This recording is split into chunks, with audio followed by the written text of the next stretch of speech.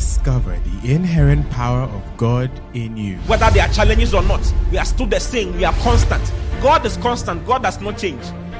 And that is the life that we have received. He says Jesus Christ is the same yesterday, today, and forever. That is the same life we have also received. We are also the same yesterday, today, and forever. What kind of life? We are the same because we have the same life with Christ. So when you think about God, think about you. Because everything He is, that is why He told Abraham, He said, I am your exceeding great reward. God gave Himself as a reward to Abraham. And we are the seed of Abraham. Therefore, we have inherited God Himself. Listen to Pastor O.T. Boateng as Christ is magnified in you.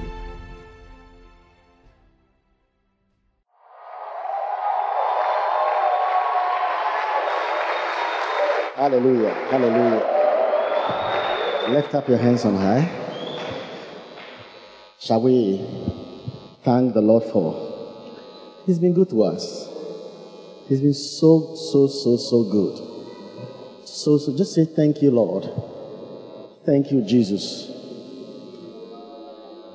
Ora makaba shambrando sekrakta basanda. He's been so good. Tagros inch matak the vasar aktek uzish matar zurak the masandar afar kaboshandel.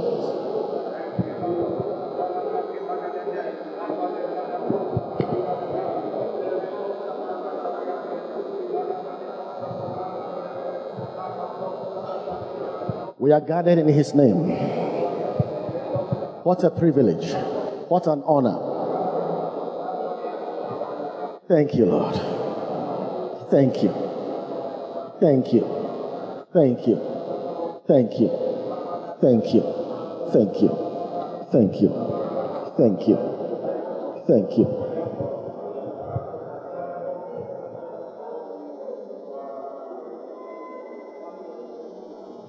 We honor you, Abba Father, for the great things You've wrought in Christ on our behalf. Thank You for everyone gathered here. We will never be the same. We are transformed from glory to glory in every facet of our lives. Thank You for the innumerable company of angels. Thank You that the celestial city is all around us. Thank You. Thank You. Thank You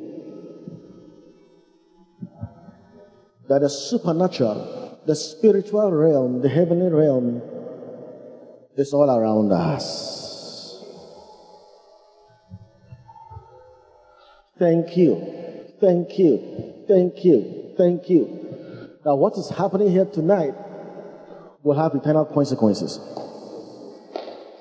Everyone is leading here with a load of blessing. What has gone unanswered for years will be answered tonight. And your people will leap as the hart, full of joy unspeakable and full of glory. Thank You, Lord. To You be all glory.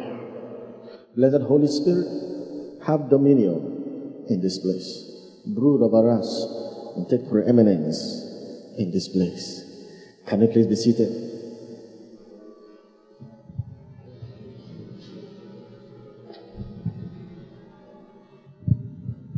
Hallelujah. Welcome your neighbor. Just turn to your neighbor and smile. Welcome to your neighbor in the name of the Lord. Give him a high five. Yeah, give him a high five. Yeah. We thank God for our bishop.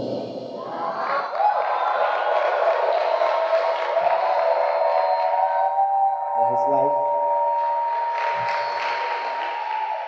For the obedience of faith. Hallelujah. It's so good to have Bishop as your pastor. Yeah. Many pastors are not like him. There's so much grace on him. Yeah. His smile alone can transform your life. Smile alone. When I was in secondary school,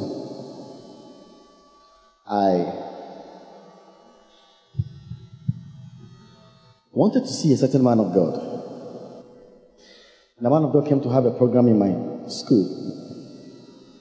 And I desperately wanted to see him because I had certain questions concerning the faith I wanted to ask him. So I waited at the entrance. And I really revered and respected this man of God. So I just waited for the church to close so I could meet this man of God so he could help answer the questions that had bothered me for so long. So before closing, I just went out just to wait for him. So he came out from the gate, entered into his car. I was going to see him. I greeted him and the man of God sacked me. But he drove me away as though he was casting out a devil. Come on, come.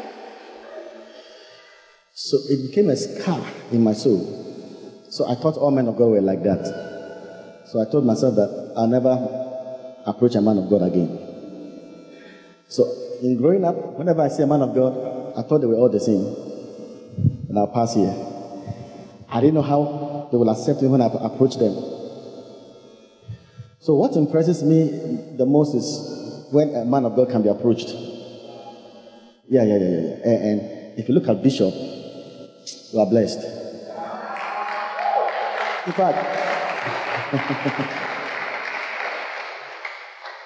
he's approachable, he's touchable, and he's reachable. So you are blessed. So be like that. Hallelujah. God bless you. Reverend Eugene, God bless you again with your wife and all the pastors for the great work you are doing. Hallelujah. So these 2 days, this week is power-packed. So I'm here, Prophet is also here, and I know that it's going to be a full download from heaven. Hallelujah. How many of you love God? How many of you love His Word?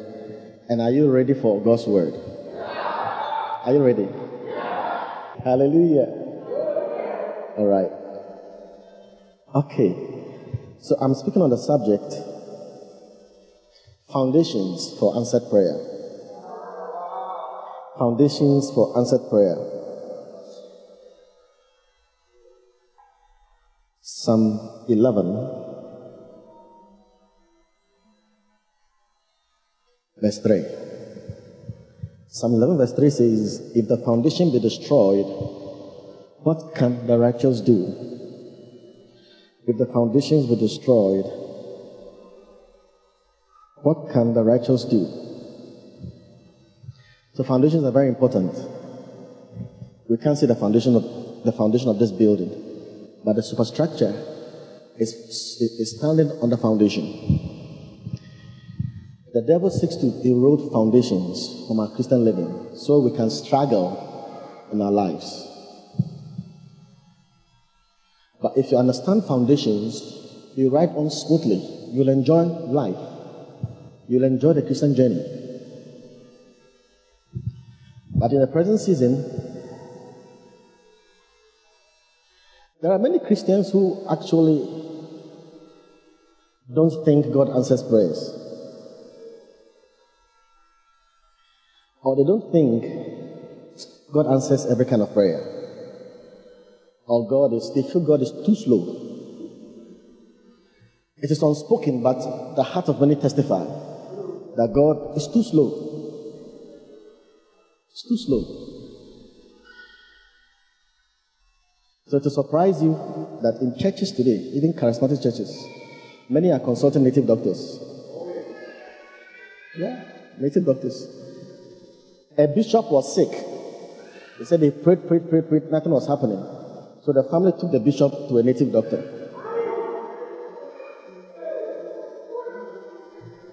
If a bishop goes to a native doctor, what should the members do? What should the reverend and the pastors do? It's amazing. So people are consulting so many mediums, so many things, finding their way out because the devil is destroying foundations.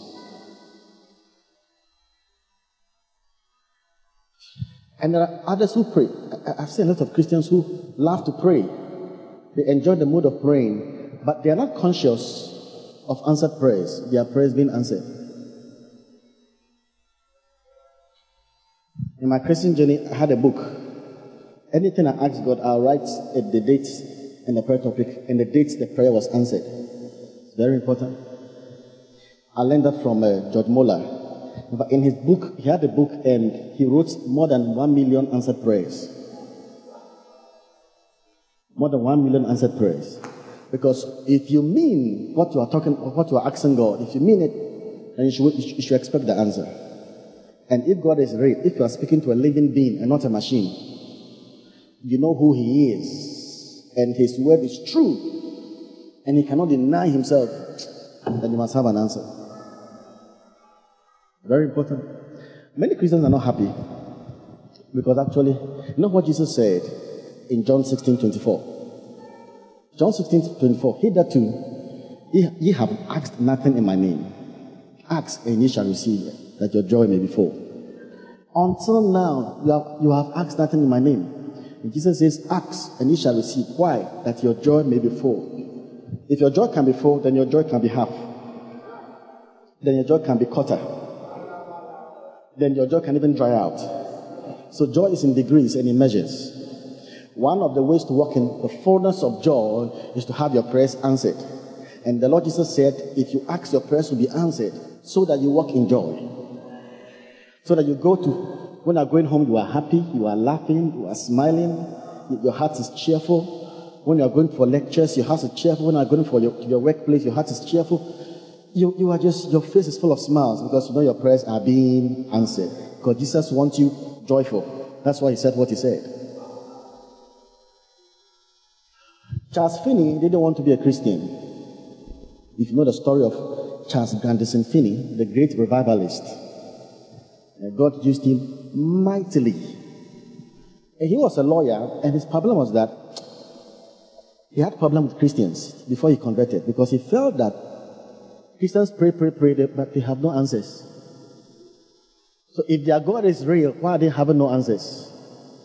That was his problem. Then when he got converted, he said, if your God is real, I need to celebrate answers.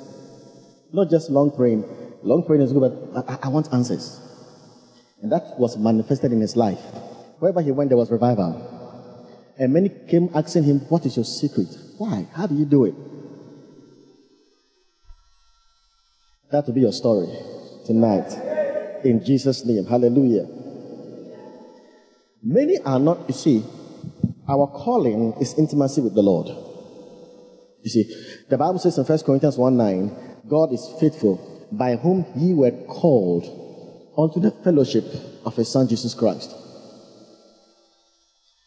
You see, this verse doesn't say fellowship with His Son. It says fellowship of His Son.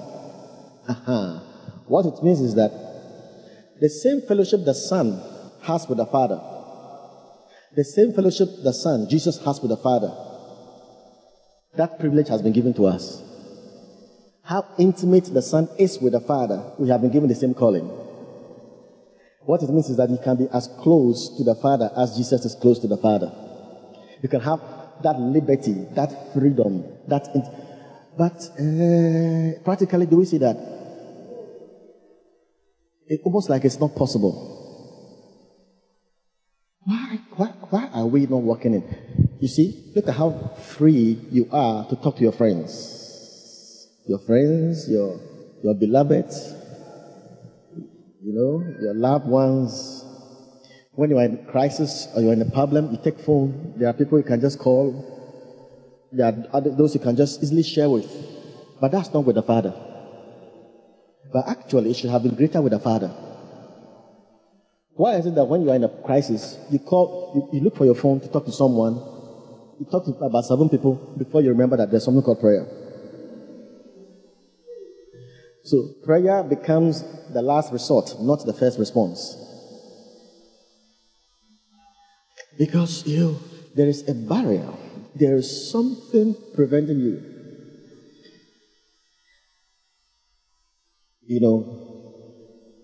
It is unspoken, but If it wasn't there, there would have been such easiness to open up to the Father at any time. I'm telling you. Prayer should be just a breath away. Ravenhill says that prayer is the simplest form of speech the infant lips can try. You should be able to share. Talk to the Father ordinarily and fellowship with the Holy Spirit. But there's a kind of buffer, there's a barricade. And that is what we want to destroy tonight. Hallelujah. So that you can be closer in experience to the Lord, far more than David did. Because David belonged to an inferior covenant. And we belong to a better one. Hallelujah. Praise God. So we need to walk in a consciousness of the fatherhood of God, the love of God, knowing that nothing is standing between we and the Father. That whatever we ask, we have answers. You should enjoy it. That is your Christian life. Other than that, you are living religiously. Christianity is a relationship. It's not a religion. It happens. And when you walk in revelation, things begin to answer to you. Hallelujah. Things begin to answer.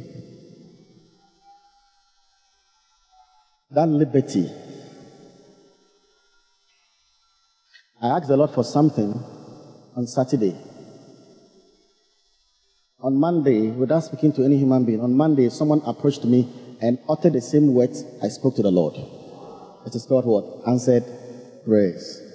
Can you imagine when that happened, how your life will be? Joyful. Last week, did we come from Tamale? Saturday. On Sunday, I needed something, so I called for it in the spirit. It was actually money. I mentioned the exact amount without telling any human being. It was in the morning. By evening, the same amount had come to me, but only that the tithe was added. You see, God added the tithe so that when you take away the tithe and the offering, the money will still be there. So these things are real. It's so real. You can walk in that kind of joy, kind of liberty. Hallelujah. Praise God. How many of you want to walk in answered prayers and walk in the fullness of joy that Jesus spoke about? Your heart is so open that you can talk to him at any time because you know he hears you, he enjoys you, that there is nothing standing before you and him. Yeah, very important. That's the foundation for our Christian life. Without this, you go further and further away. All right. Okay, take me to the book of Jeremiah chapter 32. From verse 1. The word that came to Jeremiah from the Lord in the 10th year of Zedekiah, king of Judah, which was the 18th year of King Nebuchadnezzar. For then the king of Babylon's army besieged Jerusalem, and Jeremiah the prophet was shut up in the court of the prison, which was in the king of Judah's house. For Zedekiah, king of Judah, had shut him up, saying, Wherefore dost thou prophesy and say, Thus saith the Lord, Behold, I will give this city unto the hand of the king of Babylon, and he shall take it. And Zedekiah the king of Judah shall not escape out of the hand of the Chaldeans, but shall surely be delivered into the hand of the king of Babylon, and shall speak with him mouth to mouth, and his eyes shall behold his eyes. And he shall lead Zedekiah to Babylon, and there shall he be until I visit him. Thus says the Lord, Though ye fight with the Chaldeans, ye shall not prosper. And Jeremiah said, The word of the Lord came unto me, saying, Behold, Hanameel, the son of Shalom, thine uncle, shall come unto thee, saying, Buy thee my field that is in Anathoth, for the right of redemption is thine to buy it. So Hanameel, mine uncle's son, came to me in the court of the prison according to the word of the Lord, and said unto me, Buy my field, I pray thee, that is in Anathoth, which is the country of Benjamin, for the right of inheritance is thine. and the redemption is thine, buy it for thyself. Then I knew that this was the word of the Lord. And I bought the field of Hanameel, my uncle's son, that was in Anathoth, and weighed him the money, even 17 shekels of silver. And I subscribed the evidence and sealed it, and took witnesses, and weighed him the money in the balances. So I took the evidence of the purchase, both that which he sealed according to the law and the custom, and that which was open. And I gave the evidence of the purchase unto Baruch, the son of Neriah, the son of Mahseiah, in the sight of Hanameel, my uncle's son, in the presence of the witnesses, that subscribed the book of the purchase before all the Jews that sat in the court of the prison. And I charged Baruch before them, saying, Thus says the Lord of hosts, the God of Israel, take the evidences, this evidence of the purchase, both which is sealed and in the evidence which is open, and put them in an earthen vessel, that they may continue many days. For thus says the Lord of hosts, the God of Israel, houses and fields and vineyards shall be purchased again in the land. Hallelujah. Praise God. It's an interesting story. Now, what is this story all about? Follow me carefully. Praise God. Now, in Israel, in Judah, and in Jerusalem, just before they were taken into Babylon, they were taken captive into Babylon. Nebuchadnezzar at that time was the king of kings. So he sent his army and they besieged Jerusalem. So his army gathered around the gates of Jerusalem. So no one could come in, no one could go out. And Jeremiah was a prophet, the major prophet at that time in Judah, or in the city. Then he began to prophesy that Zedekiah was the last king of Judah, that Zedekiah was going to be captured by Nebuchadnezzar. He shall not escape. And because the prophecy was negative, Zedekiah was so furious that he took the prophet Jeremiah and put him in his own royal prison, the prison in his own court. Now, it was so obvious because the armies were around the city, but he was hoping that there could be an escape. Because when you read the Bible, he even escaped. An army, they caught him back. And they put out his eyes. He was hoping that the whole thing would be averted. But Jeremiah kept prophesying, it shall not be so. The land will be carried into captivity. And he didn't like the prophecy, he imprisoned him. So while Jeremiah was in prison, the word of the Lord came to him. And God told Jeremiah, your uncle will visit you. Actually, in King James is the word uncle, but in the Hebrew it's the word for cousin. Your cousin is going to visit you. And when your cousin comes to you, that's a word of wisdom. When your cousin comes, he will tell you to purchase a land. Don't refuse it. You purchase the land. Because you are the next of kin, according to the right of redemption.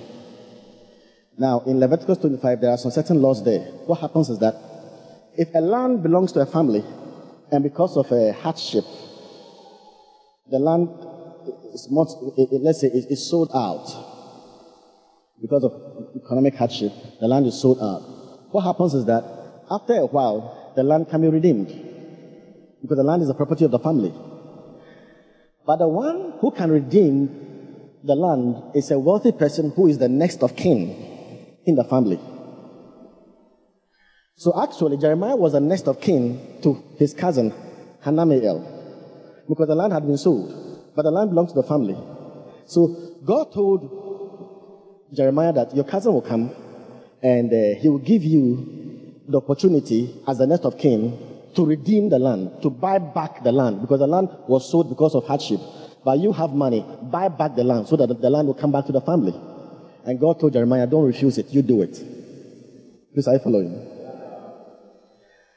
So as the Lord told Jeremiah, so it came to pass. So the cousin came to the prison court and spoke to Jeremiah, and Jeremiah agreed to buy the land. So the land was bought. Jeremiah bought the land for 17 shekels of silver. Which land did he buy? The land was in a place called Anathoth. A place called Anathoth. So he bought the land in Anathoth. But he was in prison, so how could he know the land was bought? They brought him the title deed. So when he took the title deed, he was convinced that the land was bought. And he gave the title deed to Baruch, which was his secretary. And he put the title deed into an earthen vessel. In those days, it was a seal, 7 seals. It was a scroll that was sealed. So it was put into an earthen vessel. Hallelujah. This is what we read in Jeremiah 32, 1 to 16. Praise God. All right. Now let's go to verse 7 and let me show you something in verse 7.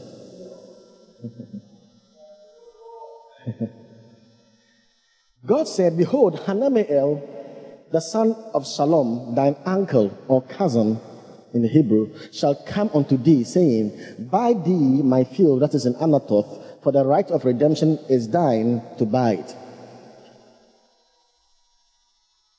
Now, verse 7. His cousin's name, Hanameel. Hanameel in Hebrew actually means God's favor. God's favor. Hanameel means God's favor. He was a son of Shalom. Now, Shalom is this word in Hebrew. Shalom is where we get the word Shalom. You know Shalom. Shalom is peace. Shalom. But Shalom is not just peace. Shalom is an all-encompassing word.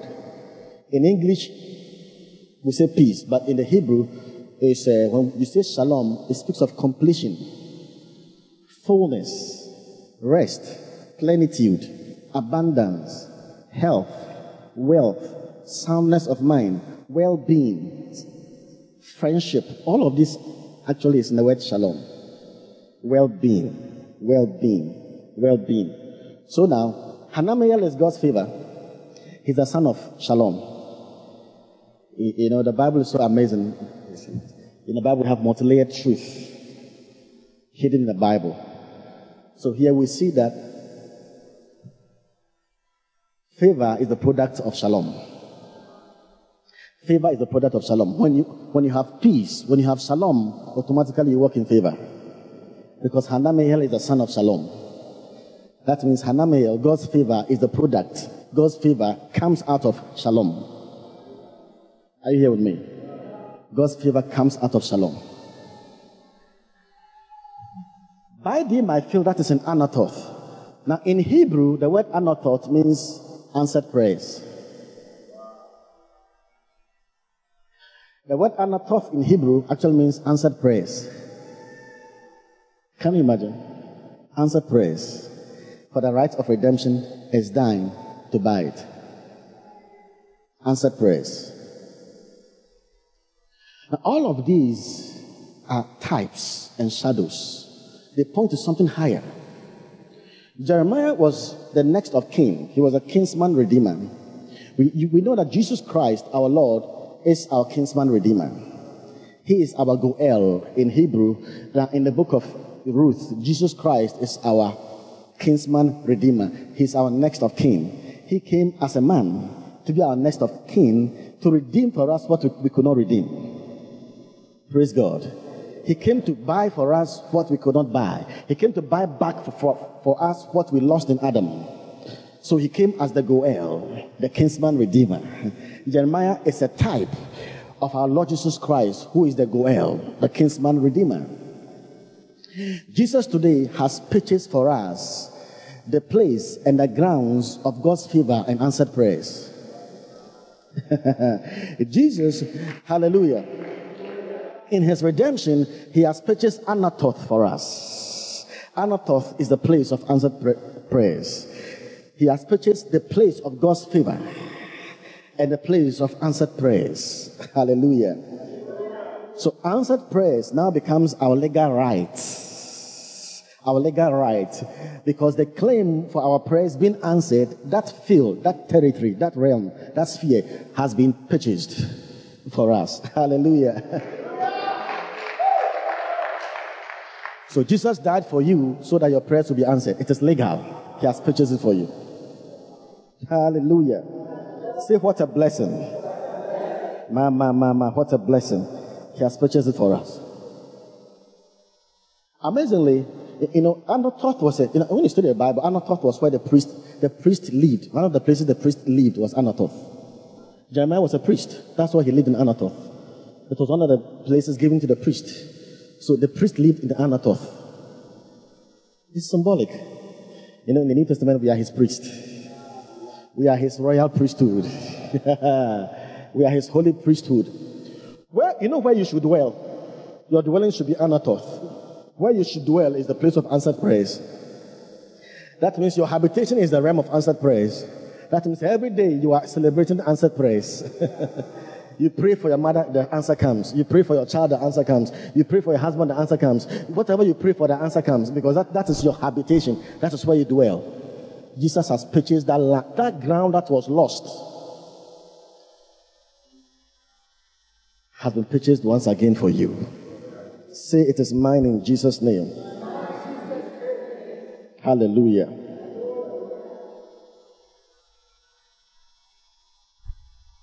Now, he bought it for 17 shekels of silver. It's amazing.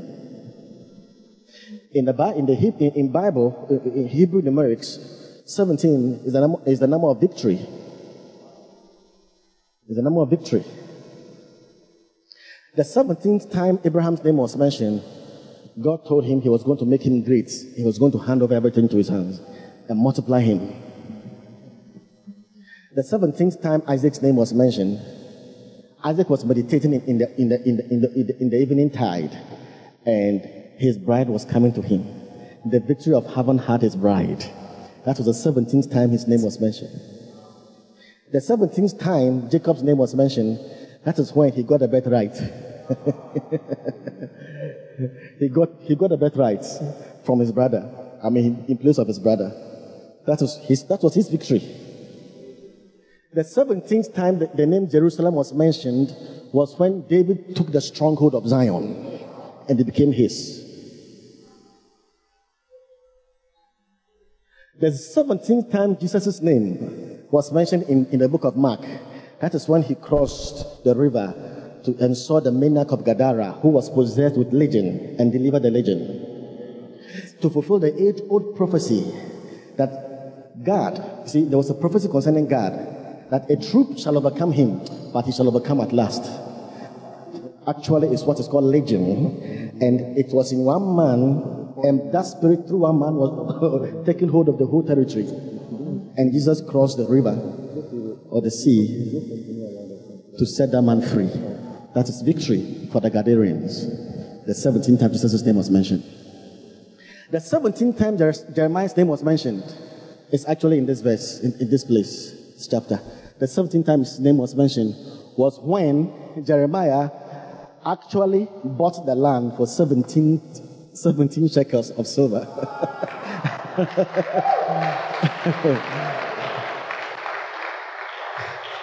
And when he bought it, he prayed his last prayer for Judah.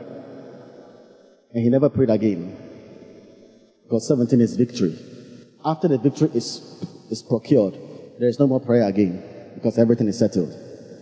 Hallelujah. Now, the place of answered prayers, when Jesus died, has been purchased, has been bought by his blood. Now, you are entitled. You see, when you go to prayer, it's not a matter of whether God will answer or not. No.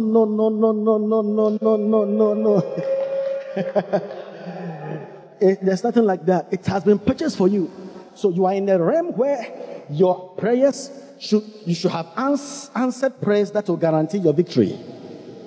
You see, you should have answered prayers that will guarantee your victory. That's the 17 shekels of silver. That will guarantee your victory. He has purchased the place of answered prayers. The ground for victory. The ground of God's favor. It's legal. It's legal. So you can celebrate answered prayers. Can you imagine if you have this understanding and you go to pray? Hallelujah. When Jeremiah bought it, they gave him the title deed as an evidence. Faith is the substance of things hoped for, the evidence of things not seen. The Amplified Version said, faith is the title deed. You see, the title deed. So what it means is that he is in a prison, he doesn't have the land, but what is the proof that the land is his? The title deed. What is the proof? Now you are sick right now. What is the proof that you are healed? What is the title deed, the proof that you are healed? Your faith. What is the proof that you have houses? Your faith. What is the proof that you have cars? Your faith. What is the proof that you are married? Your faith. What is the proof that you have children? Your faith. You have not seen it physically. Jeremiah never saw it physically, but he had a title deed. And the Bible says your faith is a title deed. Faith is heaven's currency. Once you believed, it has happened. In the spirit realm, the result has been delivered to you. That is it.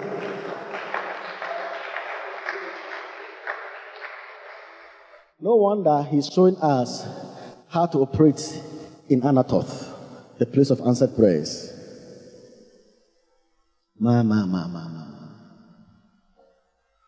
Hallelujah. Hanamiel had mortgaged his land. You know mortgage? Mortgage. The word mort is where we get the word mortis or mortuary. It means death. Engage actually means deed. Mortgage is what? Death deed. Death deed. So what it means is that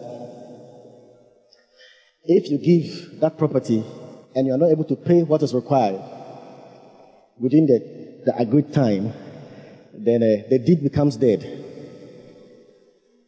So what happened was that actually through Adam we mortgaged our health, we mortgaged our wealth, we mortgaged our prosperity, we mortgaged our peace. And there was no way to redeem all those things back. Until Christ came and purchased Anathoth for us and bought that field for us. Right now, every prayer can be answered and will be answered. Whether it's prayer concerning your spouse or your marriage or whatever, it has been purchased. You see, I forgot. All right. I forgot. He says, my covenant will I not break, nor alter the thing which has gone out of my lips. No. If God does not answer your prayer whilst the place of answered prayer is purchased, then God is unjust. Then God is unjust. God must answer. Because if he doesn't answer, he has disrespected the cross of Christ. That's what it means. Because it is yours. If God doesn't answer you, that means that if you don't get answered prayers, it cannot be from God. Because it is his integrity to answer your prayer. Whenever your prayers are answered, it honors him, it honors the cross. Because that place of answered prayers, Anathoth, has been bought. It is now yours. Victory is now yours. You can walk in victory. Everything is yours. And he took the title deed and gave it to Baruch. Now in Hebrew, Baruch means the blessed one. He's also a type of Christ. You know, Jesus is the blessed one. And Baruch put it in an open vessel, an earthen vessel. Can you imagine? An earthen vessel. There is this treasure in earthen vessels.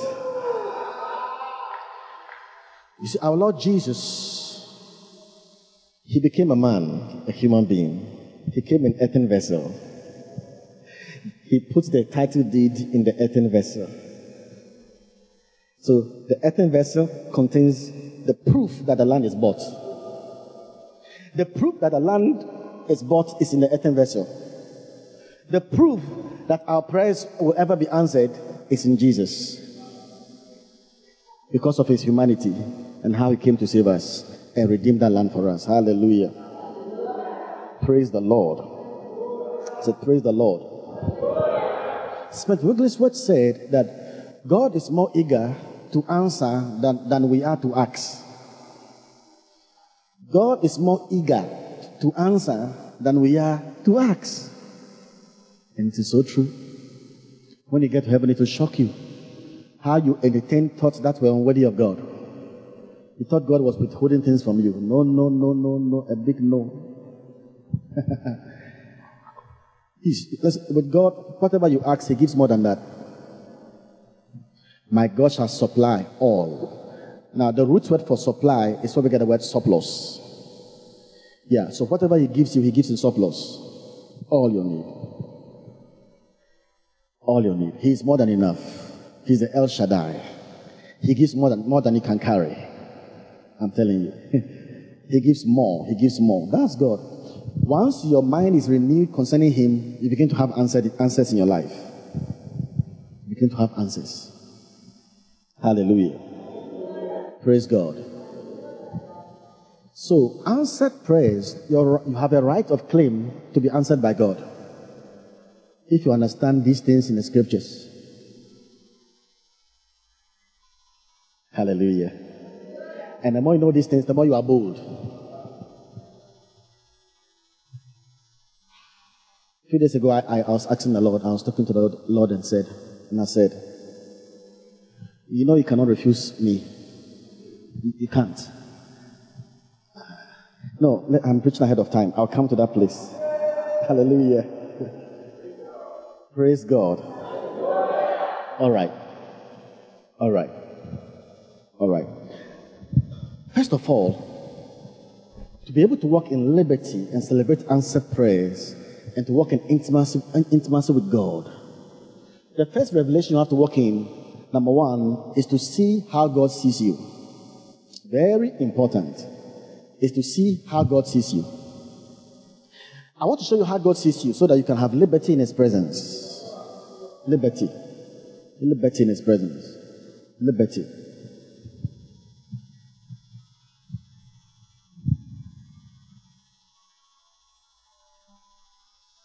Colossians chapter 1, verse 21.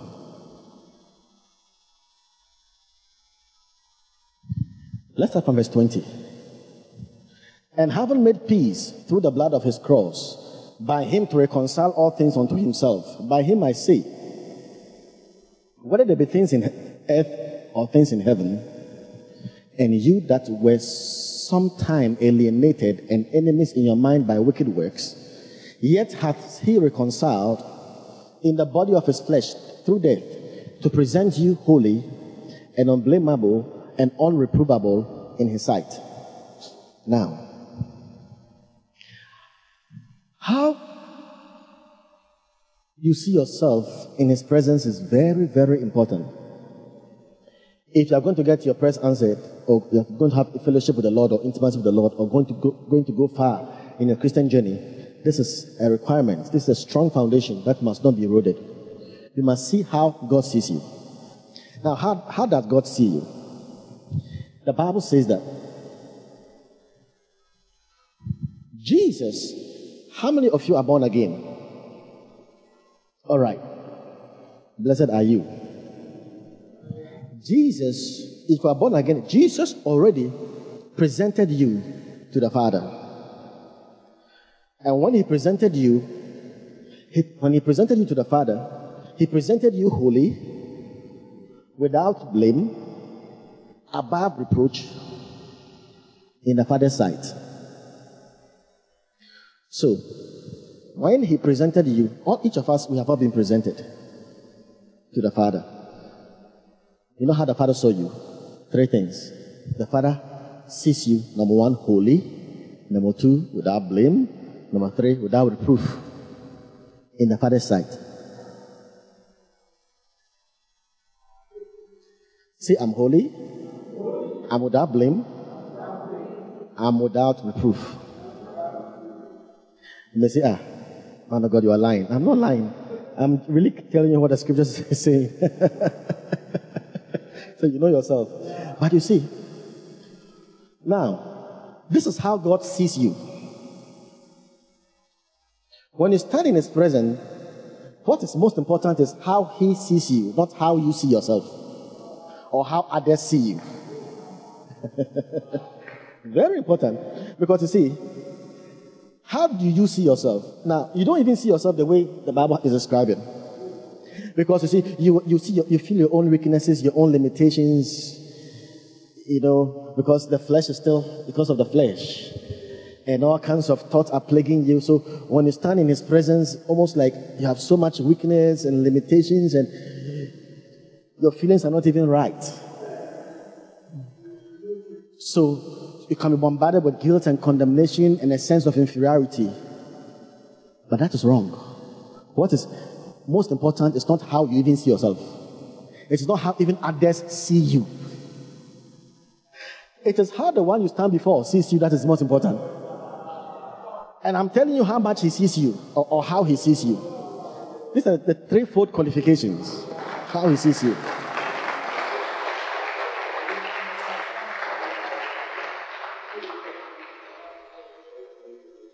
So whenever you stand before him, listen. We don't stand before God on the basis of our condition. We stand before God on the basis of our position in Christ.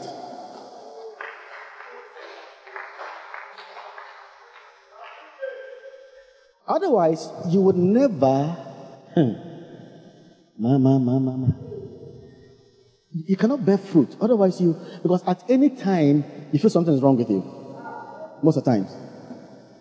Most of the time. Sometimes you read 2 chapters, you feel guilty that you didn't read 5 chapters. Sometimes you pray 1 hour, you feel guilty you could have done 3 hours. Even doing the right thing, you are condemned for not doing more. So you will never come to a place where you have the feeling that, yeah, I'm all right. We live by faith, not by feeling.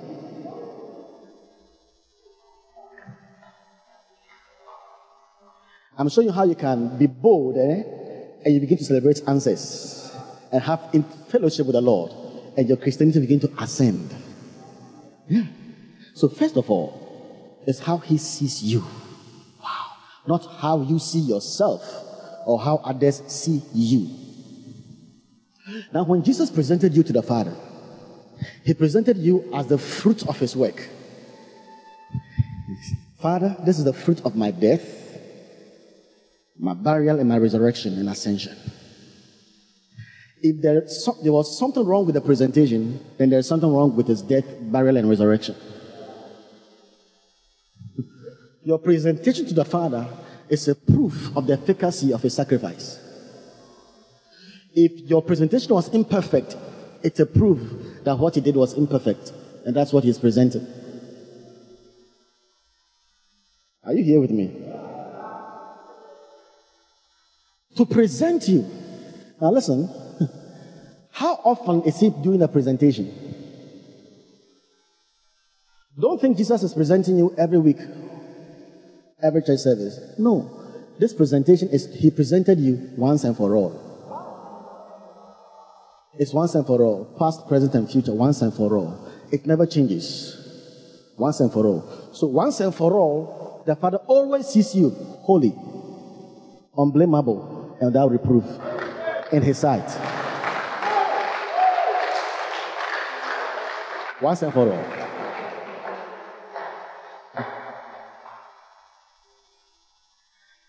But man of God, what about all my foolishness?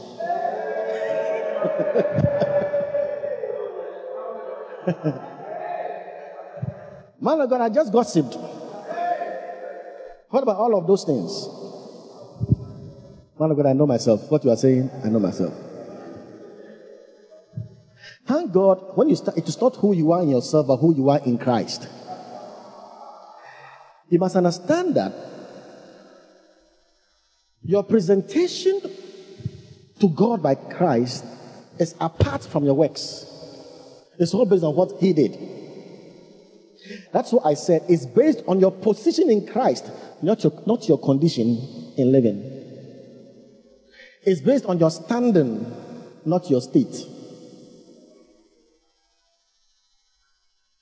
These are the foundations for Christianity.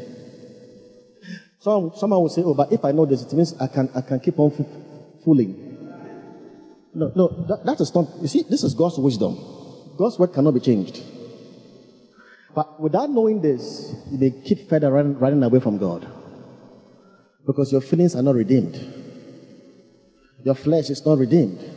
You will forever feel inadequate. It's only by faith we stand. And this is our position. Has nothing to do with what we do and what we don't do. It has already been secured by Christ. And the more you know your position, the more your position will influence your condition.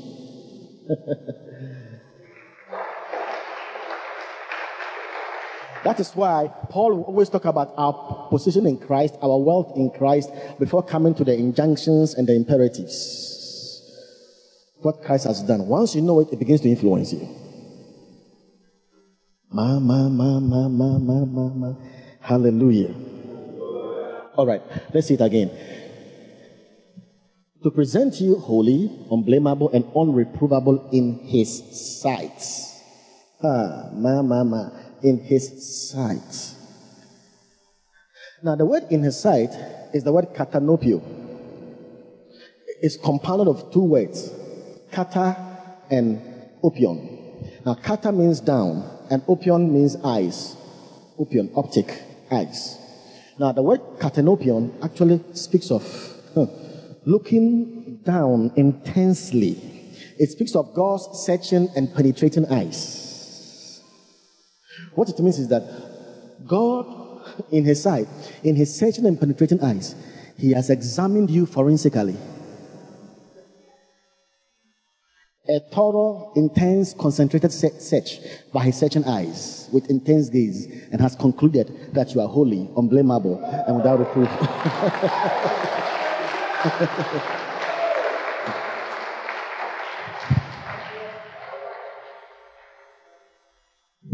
You know why? Let me show you something. In the Old Testament, if I'm going to the tabernacle to meet the high priest, and I'm going with my goats, who can act as a goat? Forgive me for that. You are going to mimic a goat. Can you do it? So just calm down. So this is my offering.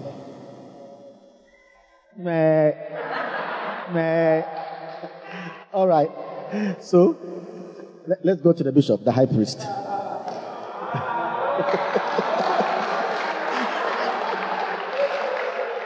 So when I present my lamb, when I stand before the high priest, listen, the high priest does not examine me.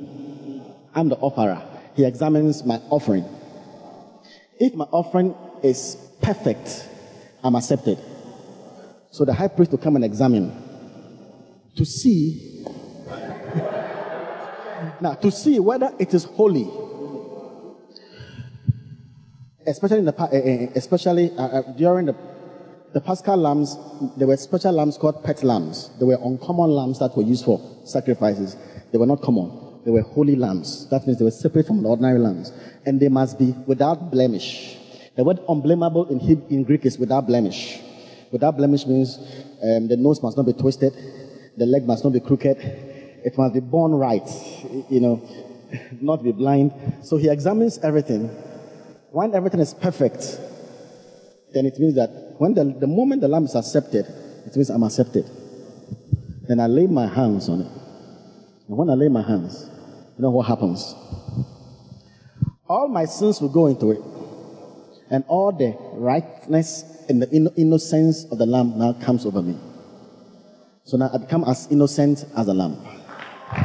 Thank you.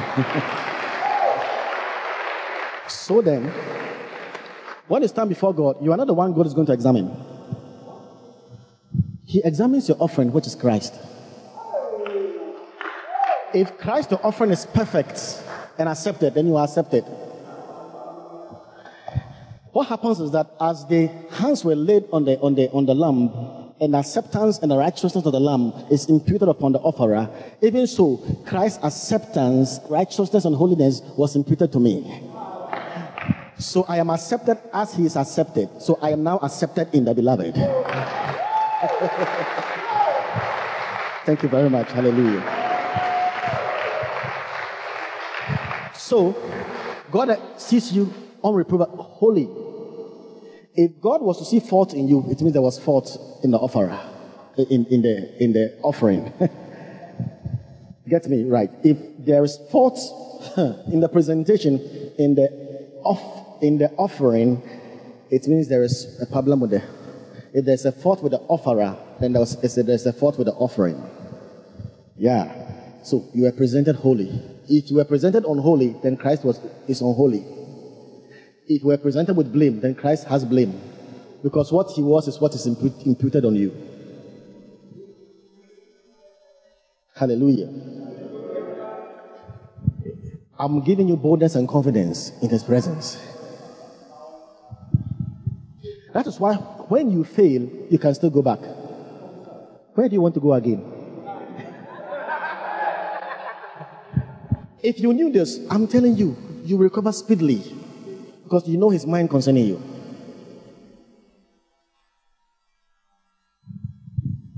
There are people who think what they've done, they've fallen. Someone came to my lady for 1 year, she has not prayed because of what she had done. I said, you have come to the right place. After 1 hour, she was speaking in tongues. Kobo karabata and darabata. Yeah. You have to go back and find grace and mercy in times of need. Now, so he looks with his searching eyes. Now, you know the eyes of God on the mercy seat, they are the cherubs, the cherubim. On the Ark of the Covenant, you see the cherubim looking with intense gaze.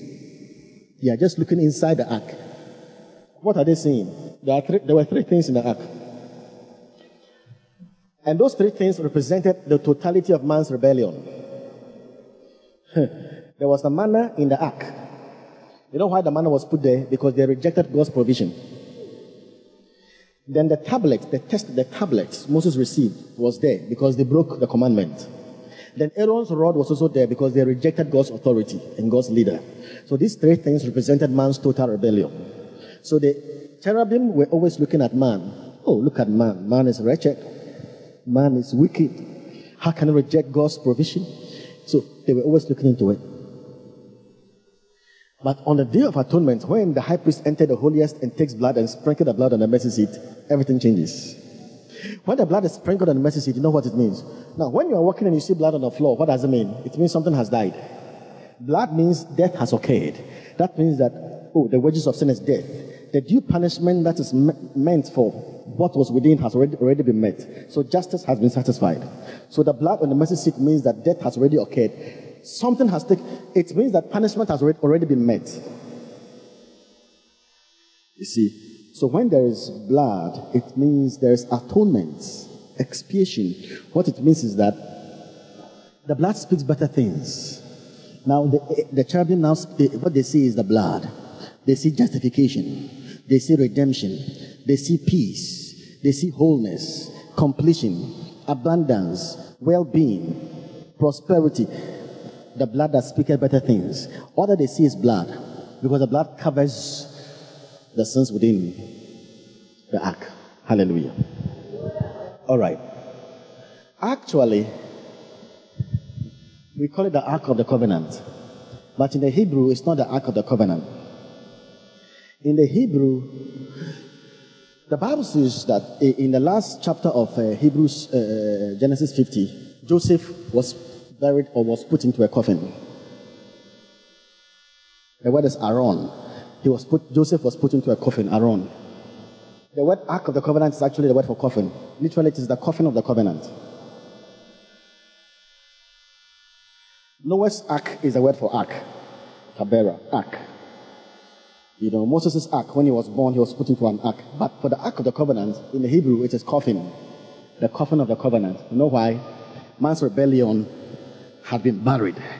When Christ died, all those elements which the angel saw was buried.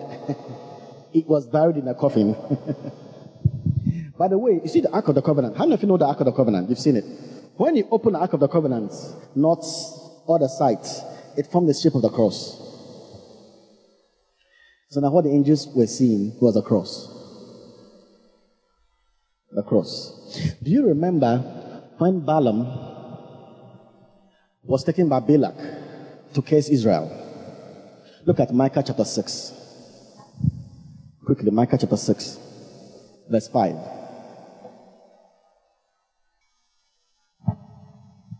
Oh, my people, remember now what Balak, king of Moab, consulted, and what Balaam, the son of Beor, answered him from Shittim to Gilgal, that ye may know the righteousness of the Lord.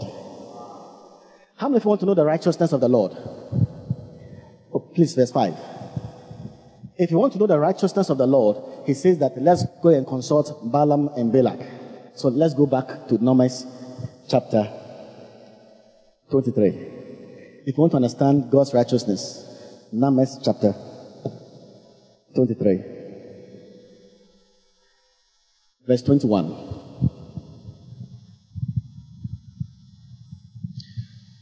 Balaam was going to have to curse the Israelite. He opened his mouth and he began blessing them. He began blessing them. One of the things he said was, he has not beheld iniquity in Jacob, neither has he seen perverseness in Israel. The Lord his God is with him, and the shout of a king is among them. Is this true or false?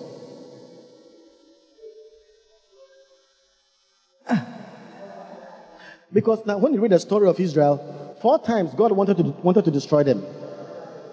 4 times though. In fact, God wanted to make a nation out of Moses. At a time, he opened the earth and Korah and his people. So many times they sinned and they murmured and sinned, and you can just know the story. But how come now the Bible says that God, it says he has not seen, beheld iniquity in Jacob, neither has he seen perverseness in Israel. What does it mean? Are you following? Let me show you what it means. And it's true, because this is God speaking.